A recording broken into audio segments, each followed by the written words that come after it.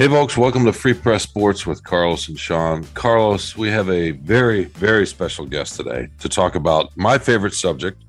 That's not why she's here, but I don't know if it's your favorite subject, but it's probably most people's favorite, or a lot of people's favorite subject. It's not college basketball, is it? No, it's not college basketball. It's not the NBA. It's not golf. It's food. We have the great Sue Selasky, the Free Press's food writer. That's what we'll call her for now. That's what she wanted to be called, so let's go with that. How's that sound? Sounds great. Okay, Thanks for Sue. having me. Yeah. Oh, it's so good to have you in. We're gonna get to the $99 Sunday at some point. Carlos wanted to talk about that. He just wants to rile up the masses, but I do have some thoughts on that too, Carlos, as I'm sure you do. But before we do that, Sue, we wanted to talk to you about the Italian beef sandwich. And look, you can talk about all things food. This is a food show. I mean, food-friendly show, sorry. But let's talk about the Italian beef sandwich and the recent rush on them because of Hulu's show, or is it FX's show, or is it FX and Hulu are the same company? I can't remember. It's FX on Hulu. FX on Hulu. FX on Hulu. Yeah, that's how I understood it. Called The Bear, and which of course is about a serious chef who comes home to Chicago because his brother dies and takes over the Italian beef restaurant, and the craze of that and what's going on. And I think it's Carlos and I both think it's great that you've managed to localize this. Do we even say that anymore in our business, Sue? Do we still say localize? Yes, I think so. Yes. Okay. Well, in any case, tell us about what's going on with the Italian beef craze right now. Well, it's kind of funny because I don't watch a lot of streaming shows, and a friend of mine told me about this. They said, "Oh, you'll really like this show, The Bear." And I said, "Okay." And so I started watching it, or before I started watching it, I started hearing about the sandwich, and I thought, well, I got to watch this show. And so, of course, I Googled it, and I thought, oh my gosh, this thing is just going crazy. And so I remembered the place in Hazel Park called Matt and Moe's. And I remembered that one, and I thought, okay, well, I'll reach out to them, watch the show and everything. And the show, it is about, the Italian beef sandwich, but it's also about a lot of other things too, working in a kitchen, how the chef works with his employees, and it's really good. I binge watched it all 8 episodes in one night. It was great. But the sandwich is phenomenal. I mean, it's just a really, I understand the appeal to it. I may have had it a couple of years ago, probably a lot longer than a couple of years ago, but it's real hearty, and it's just a really delicious sandwich. So I don't know, Sean. I don't know if Sean's going to be truthful about this, but I have never had an Italian beef sandwich. I've never even heard of an Italian beef sandwich before this show. And I've been to Chicago many, many times. And of course, Chicago just likes to claim everything. Chicago style pizza and Chicago dogs. Hot dogs. Yeah, everything. Yes. It's like, oh, Chicago, whatever. Chicago invented food apparently right after New York did. But I've never heard of it. And so just a little gripe, a little aside, is the day that we're recording the show is on a Tuesday. And I was very excited today because I was kind of in the area of Matt and Moe's in Hazel Park. And I saw, they open at 11:30, and I looked on my phone. I get there at 11:29. Guess what? They're closed on Mondays and Tuesdays. I didn't get my Italian beef. I will be back. But can you explain to our one listener out there, what is this? Sounds to me kind of like a French dip, essentially, but a little bit different. How do you make it? What's inside of it? Okay, so traditionally, what they do, like especially we'll use Matt and Moe's as an example. There's two other places that I found too that I believe they go along the same lines. They sear this big hunk of beef. It's usually it's some kind of roast. I've seen sirloin roast. I've seen top round. I've seen all kinds of recipes for it. So they sear it, and then they roast it in a not a beef broth, but an au jus for hours. It takes 10 hours. Wasn't to it cook. 2 days? Didn't Matt and Moe's or someone? It's a 2-day process at Matt and Moe's, and so then they take it out. Then you have to let it rest overnight. Then you do something. You probably. I'm kind of assuming he simmers down the au jus. And then the next day you slice it, and then you put it back in the au jus. Then you put your au jus on the side. And when they make the sandwich, and the roll that, how they serve it, which bread or bun they serve it on, that matters too. At Matt and Moe's, they use one from Chicago. And then they pile on the beef. And then you can get the sandwich, what they call, wet, dry, or they call dry, wet, or dipped. So dry is no au jus on it. It's just straight from the meat. If you get it wet, they put a ladle full of the au jus. And then if you get it dipped, they dip the whole sandwich in the au jus. So when I had it, I didn't do that. I got the au jus on the side because when I got it, I had to, because I had a 45-minute drive home. I don't live close. And so I thought, okay. And anyhow, and then the topping on it matters too. So they put this giardiniera, which is a blend of jalapenos and carrots and a couple of other vegetables, and they put that on the top. And then you can get sweet peppers on it too, sauteed sweet peppers and onions. So I got the I got it all. And it was, and I'll say that the au jus was spot on. I mean, it was very, very flavorful. It was, nicely seasoned. Sometimes those are really salty. You get those sauces and stuff that are really salty. And it was really delicious. And I ate the sandwich for 3 days. I mean, I think it had like a pound of meat in it. I mean, it was packed. And, it was just, it was very good. And I see the appeal to it. The meat was tender, and it was just, I couldn't see getting it dipped. I think it might be a little too messy. Well, but I have to interject just for a second. Tyler Davis, one of the assistant sports editors who's from Chicago, basically, if you don't get it dipped, don't even talk to him. Like, you can't, there's no point to him not. And basically, to the listener out there, getting a dip means you drown it in the sauce, you hold it, you submerge it in the au jus. And so you're right. So you cannot, in fact, that's what I was thinking about, because I was like, there's no way I can take this home. I'm going to have to eat it there if I get it dipped, because it's just a juicy, watery mess that I'm sure is delicious. So, and by the way, 3 days, 3 days to eat this, Sean would have eaten that in 3 minutes. Yeah. For me to, I asked them, I said, look, I've got about a 40-minute drive home. And she goes, I'd get it on the side. She goes, I wouldn't even put it. I said, okay, I appreciated her saying it. And you don't have to prove your bona fides to Carlos, Sue. I mean, this is, we try to, this is safe space in here.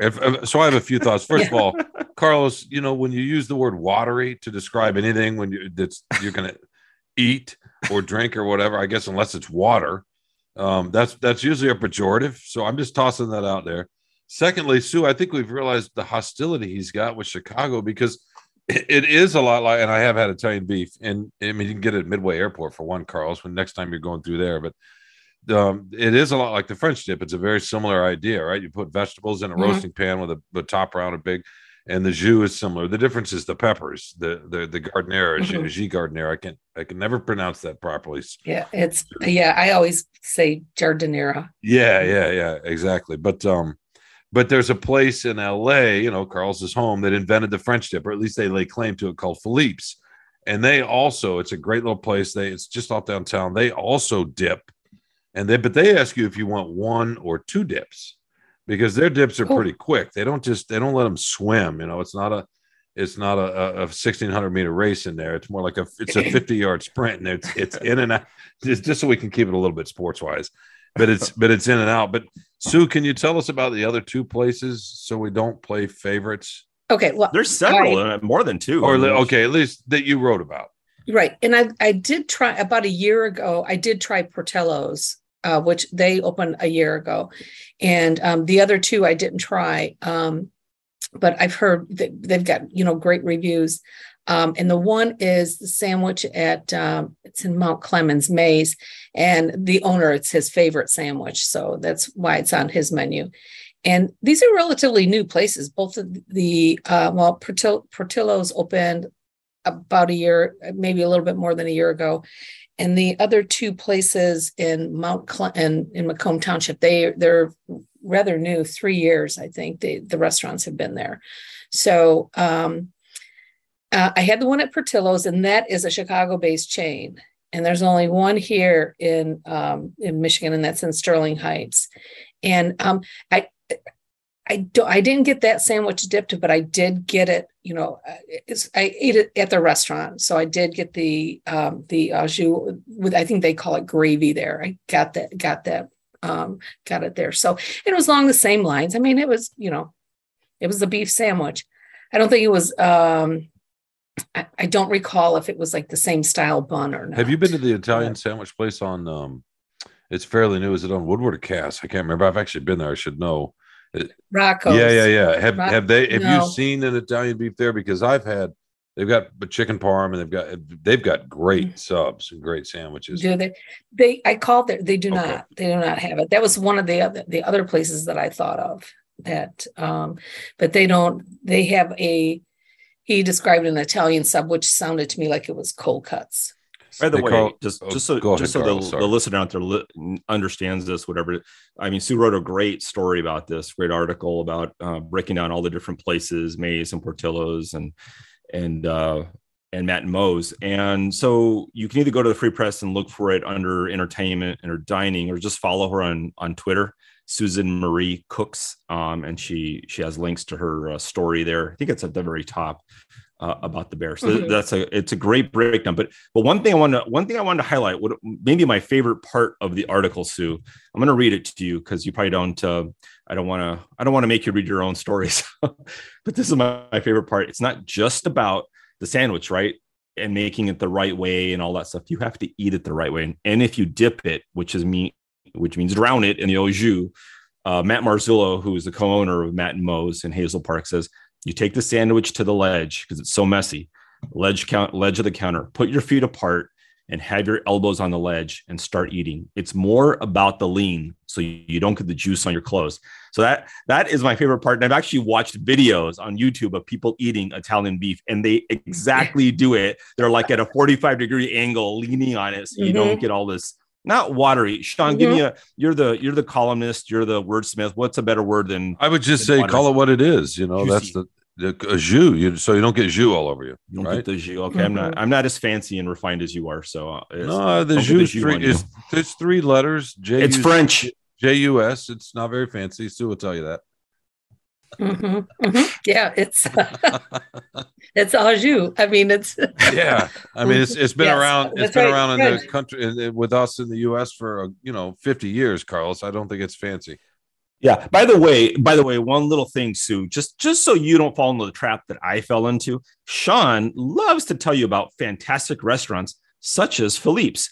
But if you happen to go to Los Angeles with Sean and he tells you he's going to take you to Philippe's, don't believe him, because he'll tell you, oh, I went there yesterday already or 2 days ago. Sorry, I forgot. You traveled 2,000 miles to join me at Philippe's, but it slipped my mind. So let's go to, I don't know. What did you take me to? Like a hipster Taco Bell or something like that? Yeah, well, it wasn't. It was near the airport. You were tired. And you needed to get to sleep, and you were tired. And so we did that.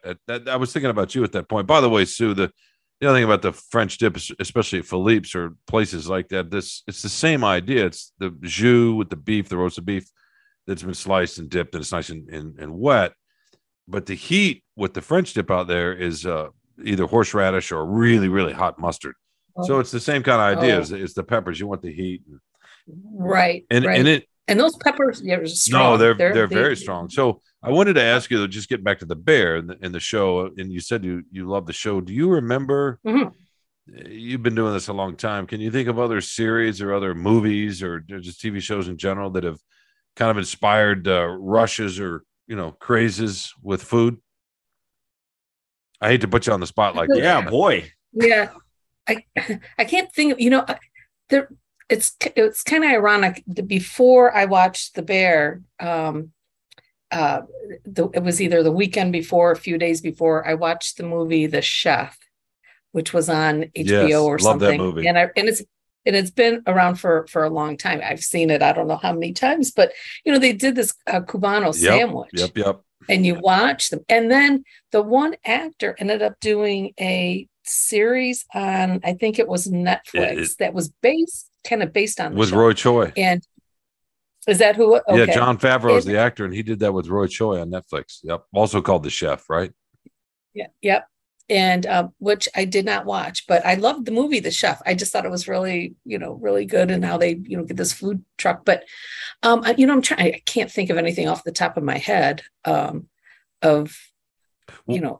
something that inspired, well, I can't either. I was just, so I'm sorry to put you on the spot again, but I can't either. That's what it's interesting with what the Bear has done. And that, I mean, the Bear's drawn all sorts of followers for lots of reasons, but it's not just about the Italian beef sandwich. But yeah, no, it's like Jaws. What Jaws did, kept you out of the water. Remember? It's the same kind of effect. But have you ever worked in a kitchen? Have you ever a professional kitchen? I mean, yeah. Well, we had no, I haven't, except for testing recipes, our own test kitchen, which we no longer have. And but I've worked with a lot of chefs in their kitchen. I was just curious what you thought about the realism of the show, right, and the chaos and the yeah.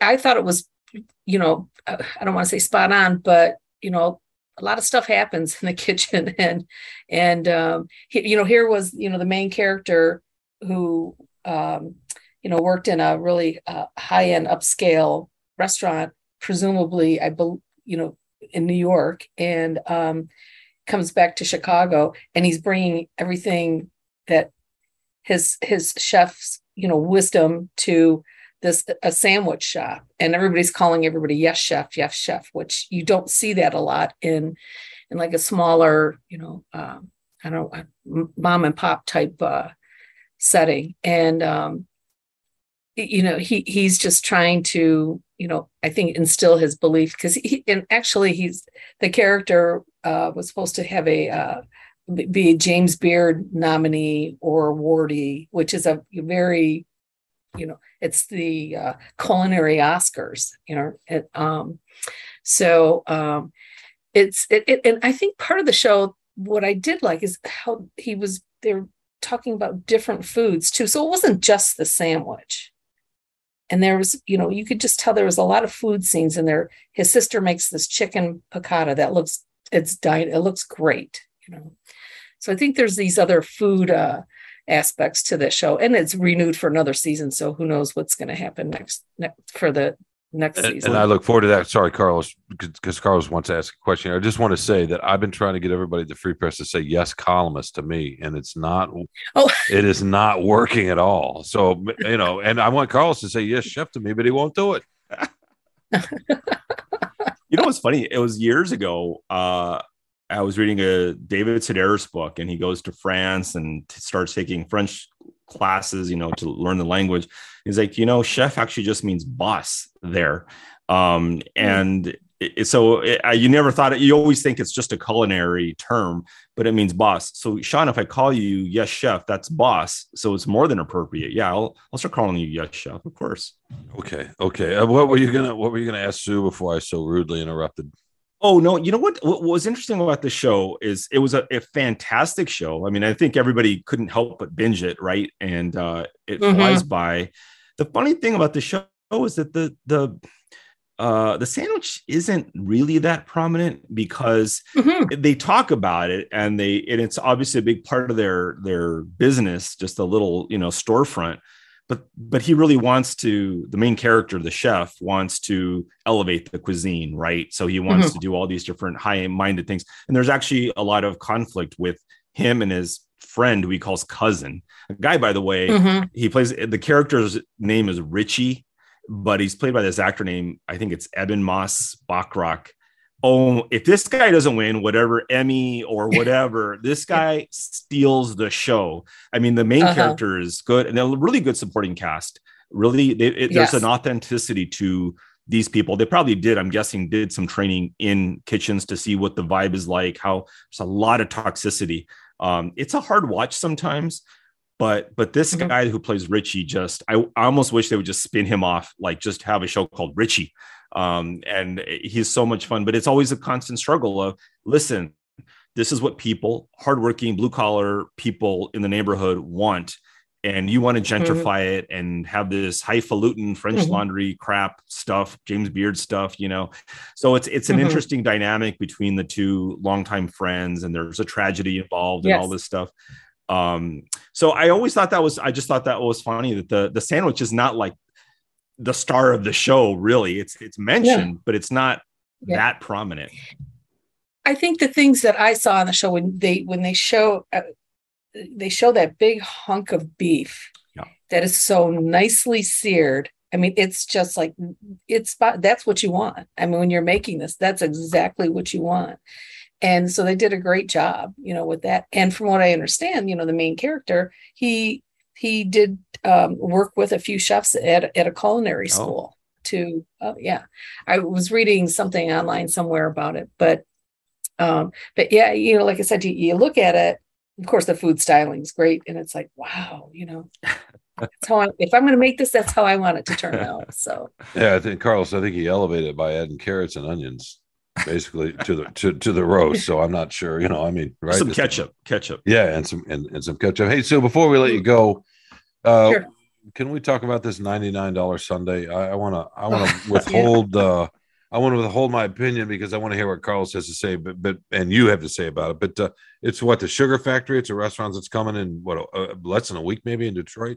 Monday. It opens Monday. I just got another news release on it. So they announced it, I believe, back in January, and it's over the top desserts. It's a candy store. It's a restaurant. I mean, the menu is really food and dessert food and dessert items that they have. I mean, it's a huge menu. And they just, this $99, sundae, I mean, he has 20 scoops of ice cream.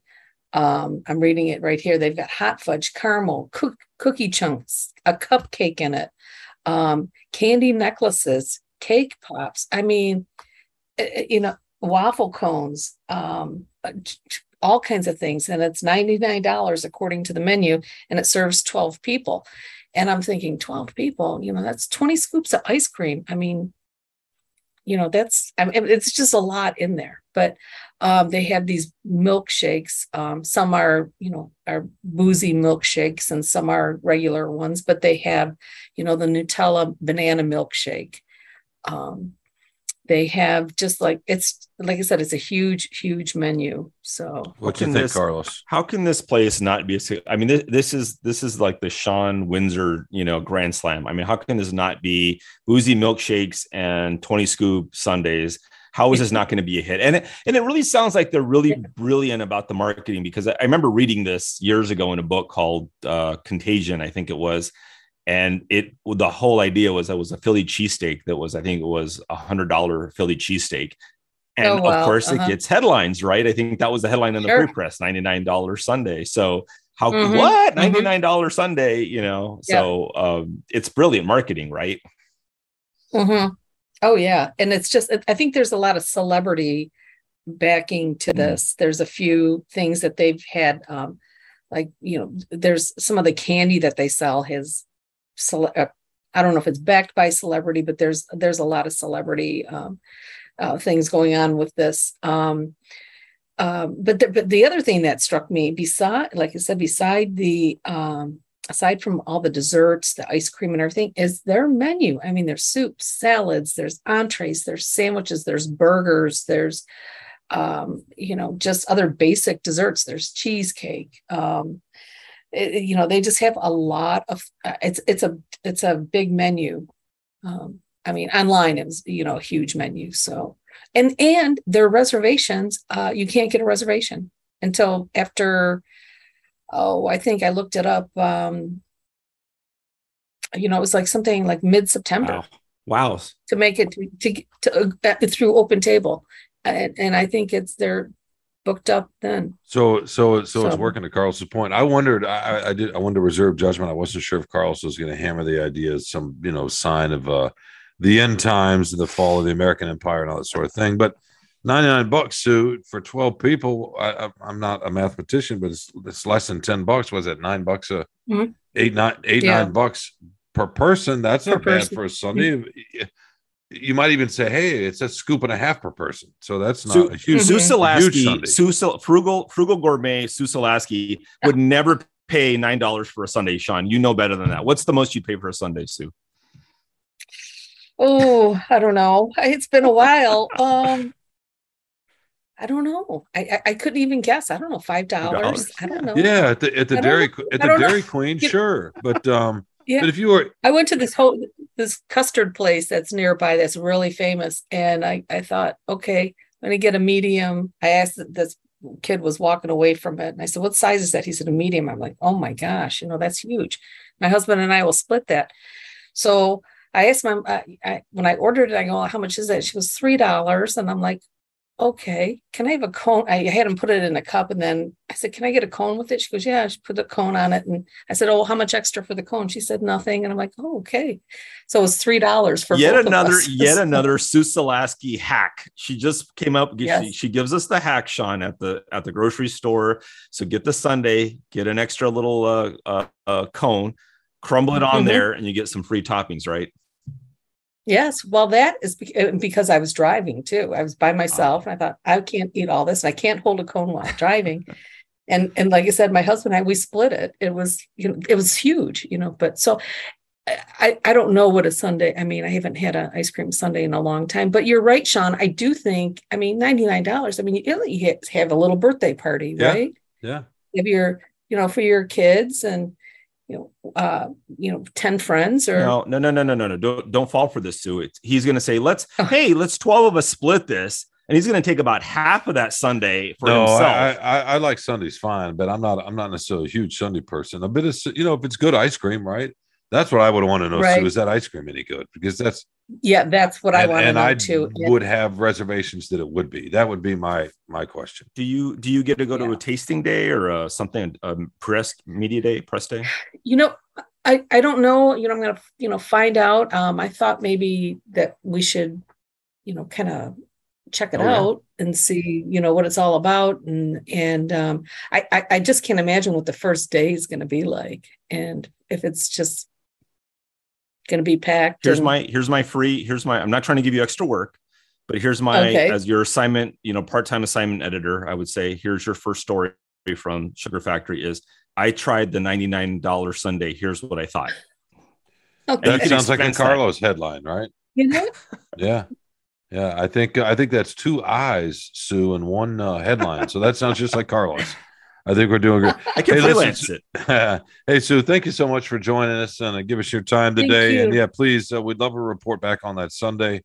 And, absolutely. Keep finding all these fabulous gems all over our area. And folks, listeners out there, please keep reading Sue and her great work at the Detroit Free Press. We will talk to you soon, Sue. And we will. Okay. Yeah, thanks for joining us. We'll be right back with more Free Press Sports with Carlos and Sean. My name is Kerry Jr. II.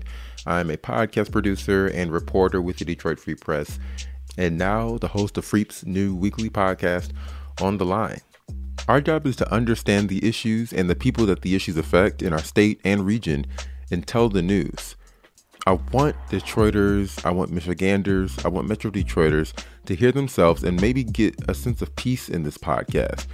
Maybe not in the topics we're covering, but in the sense that we're the Detroit Free Press. And you can come here to know what's happening and trust that we're going to tell the truth, give you the facts, and do it authentically. We're going to give you the voices that are in those areas, whether it be in Owasso, whether it be in Petoskey, or whether it be in Birmingham, Warren, Grosse Pointe, Southwest Detroit.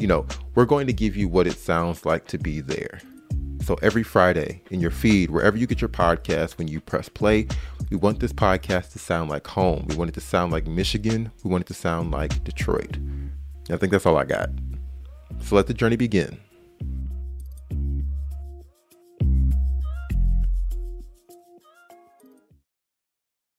Welcome back to Free Press Sports with Carlos and Sean. Carlos, I could talk about food all day, but this is a sports show. Is it? And I don't know. It's a show about you, I guess. And so it is fun to talk about food, and hopefully somebody out there will, I don't know, maybe nobody wants to spend $99 on a Sunday, Carlos, but I wouldn't blame him. I'm not sure I would. But we do need to talk about sports, right? At some point, not just metaphors. On Jeanette, we have a person on our staff named Jeanette Delgado who requires us to talk about sports, or she gets very, very testy, very angry with us. Yeah, so. Very angry, anxious, probably also, right? You know, jittery. You know, just straight up anger. Just, do you think so? Yeah. Well, she's got to work on that. Maybe you can recommend a therapist or something. Do you blame her? Counseling program. What do you think? Like a 12-step for angry. I think she's got to go listen. Yeah, angry managing editors who are forced to listen to podcasts. No, she can go listen to like On the Line or the Pistons Pulse, and that'll calm her down. Yeah, that will calm her down. Maybe even help her sleep. So that would be great, right? The soothing tones.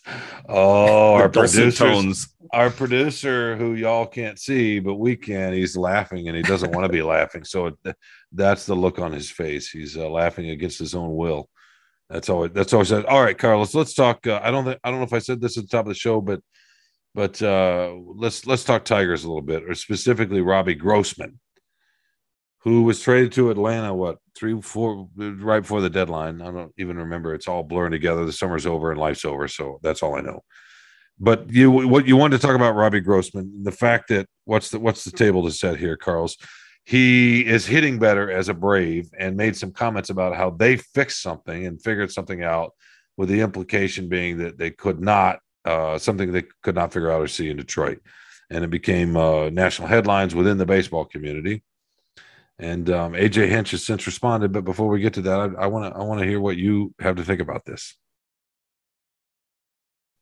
Yeah, I mean, it's just like, if you didn't think the Tiger season could get worse, right? Like, it was bad enough that they trade Isaac Paredes to the Rays for Austin Meadows, and that doesn't work out. And then Paredes is just, beating the world, just amazing right off the bat, hitting home run after home run. And he's cooled down, but that was like, oh man, like, of course this happens. And then, Meadows is dealing with all these different injuries and on the IL and all that. But then you get this with Robbie Grossman, right? They just trade him for a pitching prospect. And suddenly, not only does he start hitting better, but they go on and on, he and the Braves go on and on about, oh yeah, we just saw some video and we have some kind of magical analysis machine or something that nobody else has.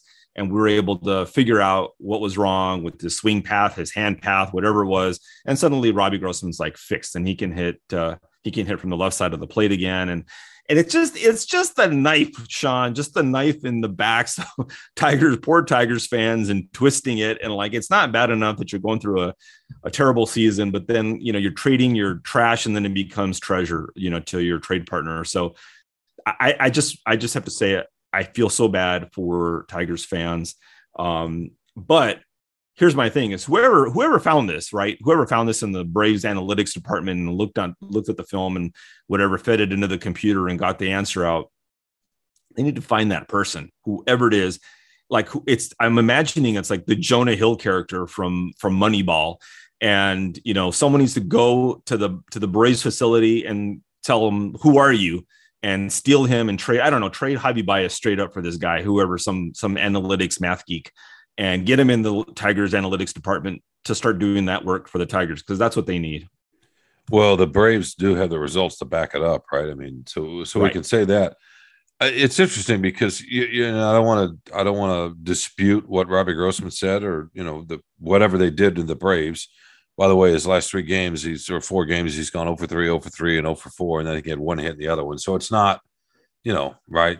Well, there's the ebbs and flows. Yeah. I mean, yeah, there are. So it's not like he's, leading the league and hitting all of a sudden. So I want to put a little bit of context there. But Carlos, I feel like, look, first of all, AJ Hinch was asked the last couple of days to respond a little bit, or just what he thought about it.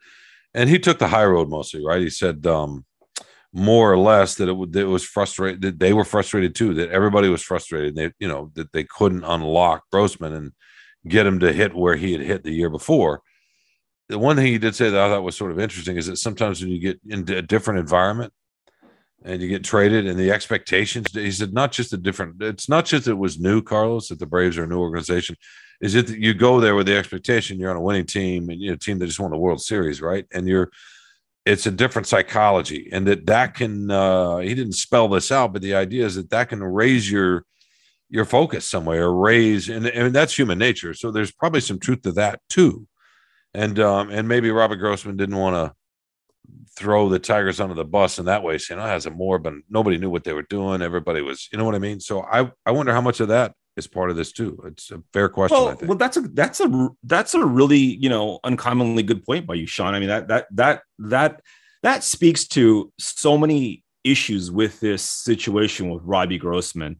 Not Paredes quite as much, but with Robbie Grossman, the Braves are, they're an elite team. Right, coming off a World Series championship, they've been playing better. Their expectations are high for that organization. People expect them to win, and you look at what the Braves do, right? And it's like the Dodgers. The Dodgers are the same thing. Is it just that we expect winning here? I don't know if it's just that, because you see, like, as you know, I'm a Dodger fan. I follow them closely. They've done it over and over with Justin Turner, with Chris Taylor, with your boy Trayce Thompson.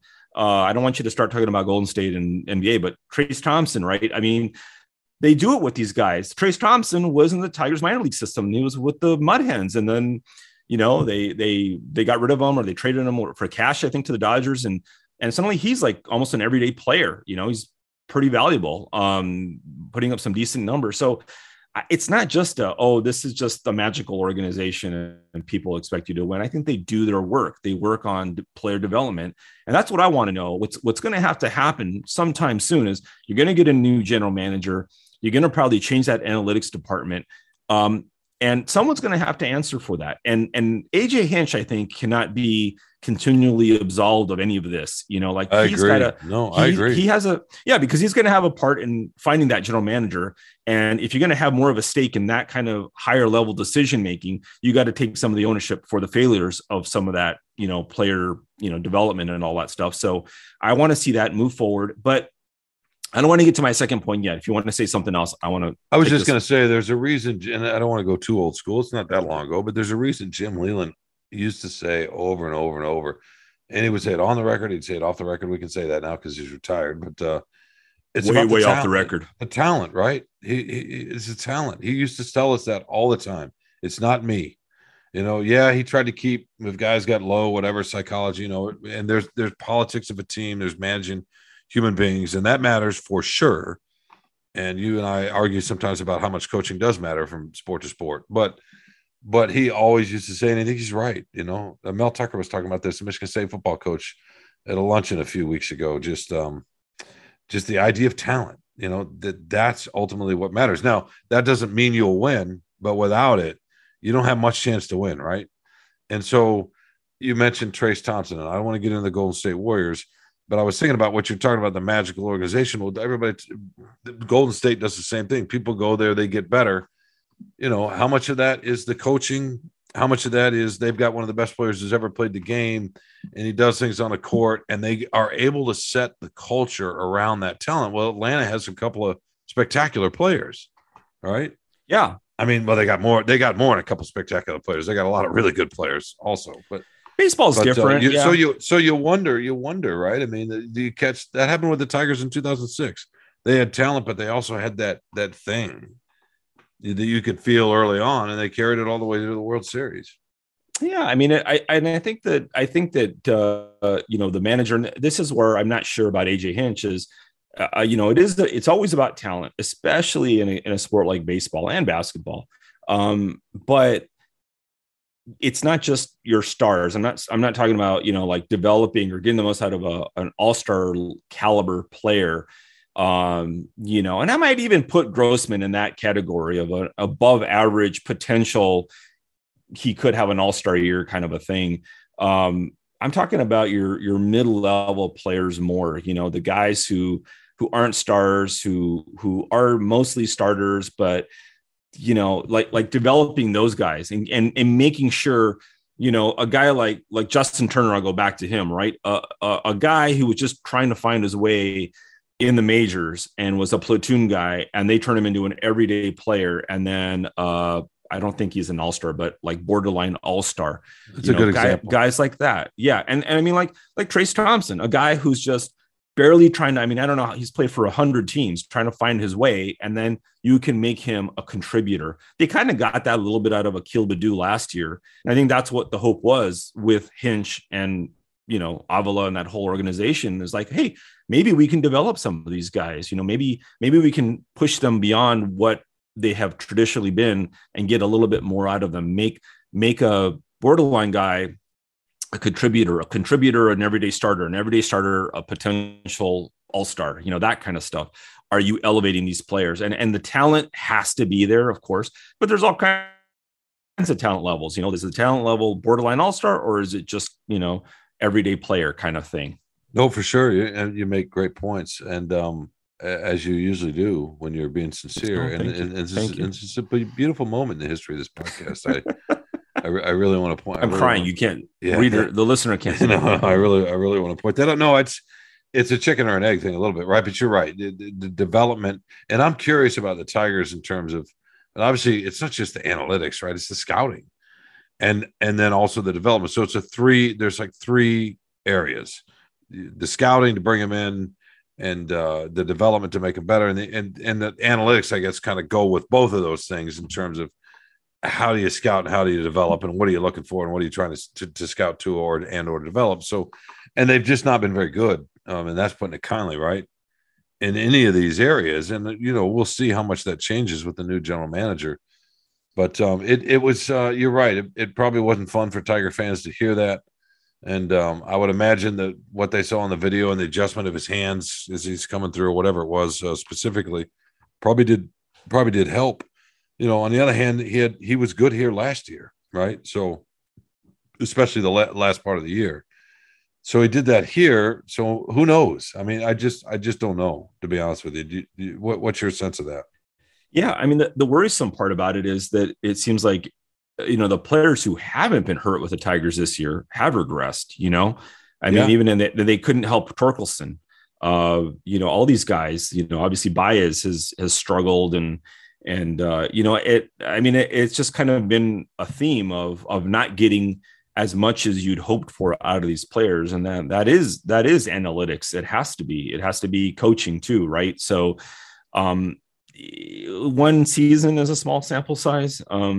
But this can't continue. And this is something else that your buddy Leland used to talk about all the time is he loved having a veteran player and looking at their statistics and saying, this is how they have historically performed, because that's baseball, because 500 at bats in baseball or 200 at bats tells you a lot more than just a cold streak over a week or two, so he would always lean on the historic statistics and say, this is who this guy really is. You guys he liked to make fun of us. You guys get all crazy when someone's on a hot streak for 5 games and you get all depressed when a guy's on a cold streak for 5 games or whatever it is. Like, we ride the roller coaster and managers don't. Baseball doesn't as much. So this year, a lot of weird stuff going on, a lot of injuries, a lot of problems, a lot of shakeup, so next year with more stability, then maybe we can see more of, is the analytics department, something going on there that needs to be changed? Because if you can't help your own players and you're shipping them off, it's one thing when you ship them off. It's another thing when you ship them off and they do well with their new teams. That's a major indictment for your whole organization. It generally is. It's like the New England members for so long.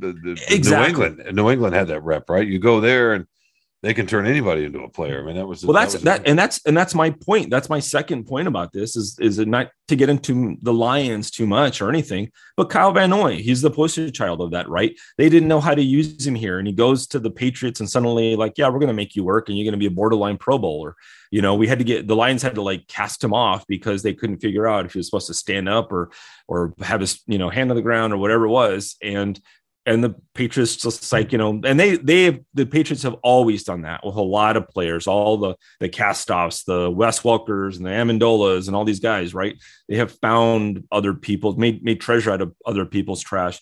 And that's the thing with the Lions. I think that is something different, that they're in a different boat as far as you can just talk about all these, 7 wins and 8 wins and whatever. And maybe you can win a few games and maybe you can have a little stretch. And I think Lions fans would be very happy to win 7 or 8 games and be playing, not being out of the playoffs in November. But if you really want organizational change in a meaningful way, that's the stuff you got to start doing. You got to start thinking like the Patriots. You got to start thinking like the Rams. You got to start thinking like the Chiefs. You got to start thinking about, like making significant, deep-seated organizational changes to how you approach player acquisition, player development. Because if you don't, you're going to, and that's most of the NFL, you're going to go from 8 or 9 wins or 10 wins one year, and then maybe the next something close to that, and then you're going to drop down 6 wins when someone gets hurt, a couple, and then you're going to go back up, and you're going to, if you don't have this blueprint of who do we want to be and how do we want to get there, what is our identity? And our identity, I'm sorry, Dan Campbell, it can't be grit. That's not an identity. That's just a sales pitch. Grit. It's a good idea. Nobody knows what it means, but you got to have an organizational, sort of guiding principle of what kind of player do we want, and stick to that. Don't go after other players that don't fit your system or don't fit your ideal for how you're going to be, how you're going to construct your team, whatever that is. And that's how you become the Patriots, or the Rams or the Chiefs or these, the Seahawks, the teams that are always constantly, maybe they have to rebuild a little bit once in a while, but they're consistently in that conversation of being near the top of the division. Yeah, it's interesting you mentioned the Seahawks because they were as good at the development, identifying and development as anybody in the league for 4 or 5 years. And I mean, look at what they did during that stretch. They took a Lion who thrived there, won a Super Bowl. Averill, right? Cliff Averill, a pass should have rusher. been the MVP. Yeah, I know. It's so it's, you're right. It's all connected. Getting back to wrap this up with Grossman, it's I would bet you that yes, there's a technical aspect of what the Braves saw that helped him. There's no disputing that. But then Hinch's point is probably also true. When you have an organization that is just in the muck, boy, it's hard to thrive in that. And there are lots of examples with the Tigers right now, right? As you just pointed out. So it's probably mostly the technical part of it, but also then he's in a place where it's fun to win, right? Yeah. It's just more fun that way. And maybe it's not if you're a Dodger and it's every year. I remember the Braves in the 90s, even the fans kind of grew a little. They didn't get tired of it. You never get tired of it, but you'd take it for granted after a while, right? All that winning. Yeah. So, but that's not where they're at right now. In any case, I'm with you. I think we're in agreement, and I know the listeners like it when we don't agree so much. But I'm sorry that we both and y'all obviously agree with this too. That they got Avila wasn't enough, right? They got a lot to fix there, and we will see what happens. And the Robbie Grossman comments about getting better at another organization just solidified that even more. Let me ask you this. Just the last thing on this point is just, and I'm putting you on the spot like you put poor Sue on the spot, but do you think they can turn this around in a year? Do you think that's possible? If they get a new general manager and change their analytics department and scouting, do you think they're going to do it in 1 year? Is this another 2-3 years? If you believe the idea that at the beginning of this season, if they were, they could a 500 or better team potentially, if everybody was healthy and psychologically there and everything broke right, and Torkelson and Green start out and they're better. I don't know. I mean, maybe it's not the NFL where you can flip so much, but on the one hand, it's easy, Carlos, to look and say, oh my God, it's another rebuild. It's another 2, 3, 4 years, whatever. And maybe that's the case, but let's see what they get. If everybody's healthy, I'd like to see that. I don't think we know what that looks like. If all the young pitchers are, I mean, their best young pitcher this year, who was up with him, Terry Schoolboy, he's out now, right? So it's they just can't. I don't want to say they can't catch a break, but just a lot went wrong. Let's see if who knows? Maybe everybody's healthy and Chris Ilitch lets the new general manager spend just enough, and they make a trade or two, or make a, more importantly, find a signing or make a signing that makes a difference. I don't know. I mean, maybe. What do you think? Is it likely? That's my thing is no. I don't think it's likely that. No, it's I don't think it's like turnaround. It's not impossible, right? It's not impossible. It's not impossible, but it's not like likely. You said, everything has to. So many things have to break right. So people are going to get hurt. They're going to get hurt for sure. You know, and I mean, they didn't have Spencer Turnbull through a no hitter for them last year. He's not going to play all of this year. You know, so he'll be back hopefully next year. But yeah, I mean, I think if everything breaks right for them. But that's a lot. That's a big if, possibly. But you're really looking at a couple years. I think so. I think that's what's so demoralizing is people thought. You know, we've talked about this when we rehash this. People thought they were closer, and now you're thinking, oh my God, it's just going to go on forever. So that's tough. But you never know. I mean, you know, I remember in 2006. I'm not saying this is going to happen next year, but nobody who thought they were going to the World Series at the beginning of 2006 or making the playoffs, right? Yeah. Well, you know, by the way, one fun thing about this is as a Dodger fan, you know, like, you know, I'm there for all of it. I hate to admit this, but, you know, I'm supporting my brothers and sisters in the media. I subscribe to the LA Times, The Athletic, and I read the Dodger stuff, you know, and, you know, as good as the Dodgers are, there's hand wringing over Craig Kimbrell and yeah, whatever, but we're not going to get into the World Series if we don't have a closer. We've got to figure this out. And what's wrong with, you know, like there's just always some hand wringing over. So, I mean, that's the thing with baseball, you know, right? It's such a long season. There's so many factors. There's the cold. It's just one little thing that screws you up, the bullpen or the reliever, the setup guy or something, you know, it's always so little thing. So, and to think the Tigers are so far from even thinking about that kind of level of teeth gnashing, you know, it's like, just let us get to the postseason, please. You know, I think they're a lot farther than anybody really wants to believe. I think you're right. That's why we have the Lions, because they're going to get to the Super Bowl this year, and it'll all be grand, right? Right. Yeah. Okay. After you watch Hard Knocks episode 3, you'll be convinced. Yes. Oh yeah, I'm sure. Oh yeah, here we are with another episode. All right, let's take one more break, Carlson. Come back with our favorite thing. Sound good? Good. All right. Hello. I'm Phil Friend, the host and producer of Spartan Speak, a podcast collaboration between the Detroit Free Press and Lansing State Journal focusing on Michigan State sports. Each week, I'm joined by the OGs of the MSU podcasting game, Freak beat writer Chris Laurie and LSJ sports columnist Graham Couch, as we discuss and dissect the latest sports news coming out of East Lansing. Not only is Spartan Speak one of, if not the longest-running MSU sports podcasts out there, you won't find a show with two people as clued into the Spartans as Chris and Graham, each of whom have spent a decade-plus covering MSU and bring years of institutional knowledge and insight to the podcast. And once in a while, they'll let me throw out a take as well. Along with discussing the latest news, we'll break down the Spartans' last game on the hardwood and the gridiron. What went right? What went wrong? Jet sweep. Again? For both Mel Tucker and Tom Izzo, get you ready for the next game, make predictions, and so much more. We can also guarantee at least one reference to Kalamazoo every podcast.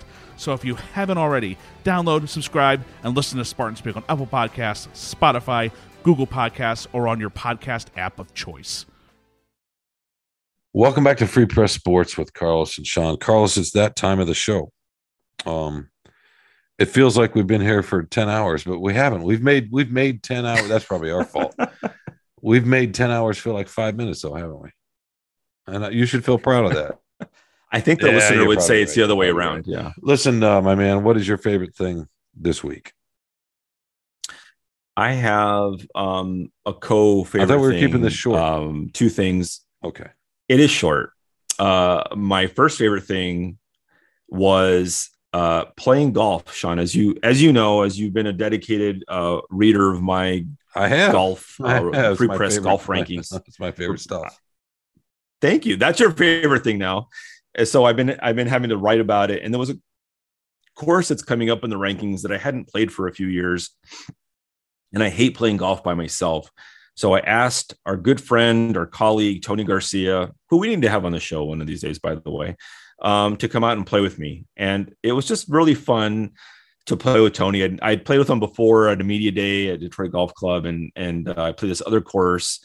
And it was just a joy to have somebody to talk to, and, you know, just being able to relax and get away from the office with a coworker and a friend and hear his thoughts on, you know, the Free Press and the business and his personal life and the great thing about golf is it forces you to waste time for 4 hours. And so just spending that time, very little cell phone work, all that was truly enjoyable. And the second part of that, Tony kind of definitely has a big part of this too, is the Free Press. Freep Stars is the name of our softball team. We finally won our first game of the season last week. The great Anjanette Delgado contributed as well. I played a very small part by hopefully not making errors, but we won. We played 2 games, a doubleheader, close in one, and we won the second game. And finally got the monkey off our back, got off the schneid. So it was a long time. That's coming. 3 straight. More important than any of that. 3 places. Hey, there's nothing wrong with that. Okay. This is audio. We can do all cliches we want for podcasts. But it wasn't. Sean, I don't know if you've heard this, but it's not whether you win or lose. It's how you play the game. There you go. And keep them coming. It was true. I couldn't care less if we went winless as long as everybody has fun and they feel they contribute. And that's both how Dan games, Campbell actually, even feels. though we lost the first one, felt that way. That's right. And we have, we have way more grit than those stupid Lions will ever have. Well, last quick question was Anjanette angry when she was playing? No, she's completely pleasant and a joy to be out. She plays right field and she's our Ichiro, so she has a really high on base percentage. That's great. That's 2 really nice, relaxing sounding. Well, the softball's more fun than relaxing. The golf is more relaxing and probably fun, I guess, if you're not shanking everything. That sounds great, Carlos. My thing, real quickly, my favorite thing is it's a kind of an odd favorite thing. It's not really a favorite thing. It's more of a gratitude. My favorite gratitude for the week. How about that? So yes, on the day, let's see. I don't even know what day to describe this. How about this? How about this, Carlos? Sorry, I can't speak all of a sudden. I was recently sitting at a stoplight. All right, I'm in the left. It's a 2-lane road. I'm in the left side, and in Ann Arbor, and I'm heading north. And there is a turn lane to my left to go into a strip mall, and there's a park on my right. And I'm sitting there, and there are 3 or 4 cars in the turn lane to my left, and I'm probably 5-6 cars back from the light and right next to that turn lane. And all of a sudden, here comes a pickup truck, Carlos, a Nissan, Toyota, I don't know, some kind of, that's jacked up on its wheels with the fog lights up on the top, and he's coming super, super fast. I'm like, oh, he's not going to be able to slow down. Oh my goodness. At the last second, Carlos, he's in the left. And it happens so quick. He's in the left lane, the turn lane. He veers into the oncoming traffic lane, right? And goes through the intersection, which is red. It's a red light to the left. And he goes around the corner, and there's that road going into the strip mall is divided by there's a divider in there with landscaping and stuff and huge boulders. He swings around so fast and so hard, he hits the curb on the right. It ricochets him to the middle. He goes up over the boulder, almost like he's going to jump. He teeters to the right, and I think he's going to spin, and there's glass, and he's dragging metal, and everything's flying, and it's loud, and it ricochets him back to the divider again, where he goes over another boulder, and then comes to a screeching stop, and there's smoke at this point coming up. He sits there for 10 seconds. All of a sudden, all over my left shoulder, I see a cop. But he's not chasing him. He's slow rolling. So he's clearly been following him or chasing him. And then all of a sudden, the truck starts speeding, burning tires, trying to get away again. His car's trashed, and he's trying to drive it off into this parking lot to escape. And I'm thinking, okay, these cops are going to get him in there. And is this dude going to get out with a gun and start shooting? Right? He's been chased by the cops. And it's also kind of triggered me back to a really fortunate spot, a bit nasty accident where I got spun around on the freeway at 70 miles an hour in Chicago. So the adrenaline's coursing through. It's like the PTSD. So the light turns green. I'm like, I'm out of here. I don't want to, who knows where this is going to go. And I could see the driver was okay because he kept trying to go. And had no idea what he did or anything like that. But so I go and I get out, and I'm shaking a little bit. And it was loud and violent, and it takes you back to a certain spot. But in any case, he missed me when he came up on me by about a foot because he was doing 30, 40. Wow. He was probably doing 35, 40 miles an hour through an intersection trying to turn at that speed, right? And he didn't miss me by much. So I guess I would say to you, my favorite thing is that I did not get hit, and that was not worse. And also, not just me, that he didn't take anybody out. That's why cops often don't chase, right? You know what I mean? Yeah. So Yeah. I would say to you, I am grateful. And that was, we don't need to say what day we're recording to this, but that was this morning. How about that? On the day we're recording. Okay. Yeah. And I had to catch wow. my breath a bit before I went on about my day. But yeah. So I'm grateful, my man. Yeah, that's very appropriate. I would definitely say that is a moment to reflect on and be happy. Yeah. And it is a favorite thing. That's my favorite thing for you now. No, yeah, Don't get killed. Exactly. I just hadn't seen anybody getting chased like that before. So not that I needed to see that. Wow. What's Neither that? have I. I've never seen that. Yeah. I've never seen that myself. In growing up in LA with all the freeway chases, I never saw that. Yeah, not in I don't person. need to see that. In any case, yeah, deep breath. All right. Good show, my man. I'd much rather talk about $99. Well, okay, that's a little ridiculous. We didn't say what we really thought, did we? I mean, $99. The $99 for ice cream, I would Sunday, bet they're not I'm making there for themselves. Come on. What's the most you would pay for a Sunday? Oh, it depends on the Sunday. If somebody's making their own ice cream and making their own sauces, like, yeah, you know, I'd pay $12, $15. If everything was made by hand from scratch, I'd absolutely want to reward those people for taking that time and that kind of craftsmanship for sure. But I wouldn't go out. That wouldn't be a regular $12. You said that'd be like a splurge you might do once a year or something. Yeah. Yeah. What about you? Yeah. Yeah. I'd pay $20 if it was like a real, like, you know, you're talking obviously a downtown area, yeah. Chicago or whatever, Detroit, LA, you know, $20 with, like, you know, truffle shavings. You don't even need that. Just somebody's making their own ice cream. It's so simple and so delicious. You want to see the milk in the cow? You know, we don't. I mean, fine if you want to make that part of the artistry and the show. You know what I mean? You know what I mean? One man becoming. It'd be like a car wash. You see the cow get milk. Yeah, human beings becoming one with ice cream. One with nature and all that. Yeah, no, that'd be great. That'd be awesome. We got to go there. We got to do. We're gonna make a date. Well, all three of us, you and me. That sounds great. We'll make a date. Try it out. Yeah, that'll be great.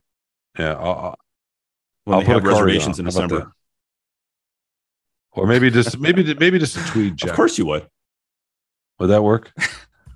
Yeah, that's the Sean Windsor style. All right, Carlos. Thank you, man. That was fun. Thanks for putting up with me. Anytime, any week. All right, we will be back here next week, right, Carlos? I hope, unless yes, all the yes, sure. Unless all the talk about Anjanette and her temper tantrums gets us fired. I don't know. It could. No, we. Yeah, I'll show you a temper tantrum. No. Hey, she said she wanted to be mentioned more than the last couple of weeks, so we're just doing what we're told to do. Oh, it's all in good fun. All right, let's thank Andrew Hammond, the producer of Free Press Sports with Carlos and Sean. This doesn't happen without our man, Mr. Hammond. We want to thank, of course, Jeanette Delgado, the co-executive producer. I don't know. She's changing her titles all the time. It's frustrating. You're in trouble. She makes this possible too. How about that? Kirkland Crawford, the sports editor, who is also a co-executive producer of this podcast, and of course Peter Bhatia, the editor of the Free Press. You can find us where you can find all your favorite podcasts: Spotify, Apple. And Carlos keeps saying he's going to start his own platform. He never has. I don't know. Soon. Okay. When you get there, rate us. Give us a shout. Well, not a shout so much, Carlos. A few words. Maybe thumbs up. That's good. And subscribe. That would be awesome. And we will buy part of a $99 Sunday for you if you do that. How about that? Okay. All right. Until then, Carlos and I will be back next week with more Free Press Sports with Carlos and Sean.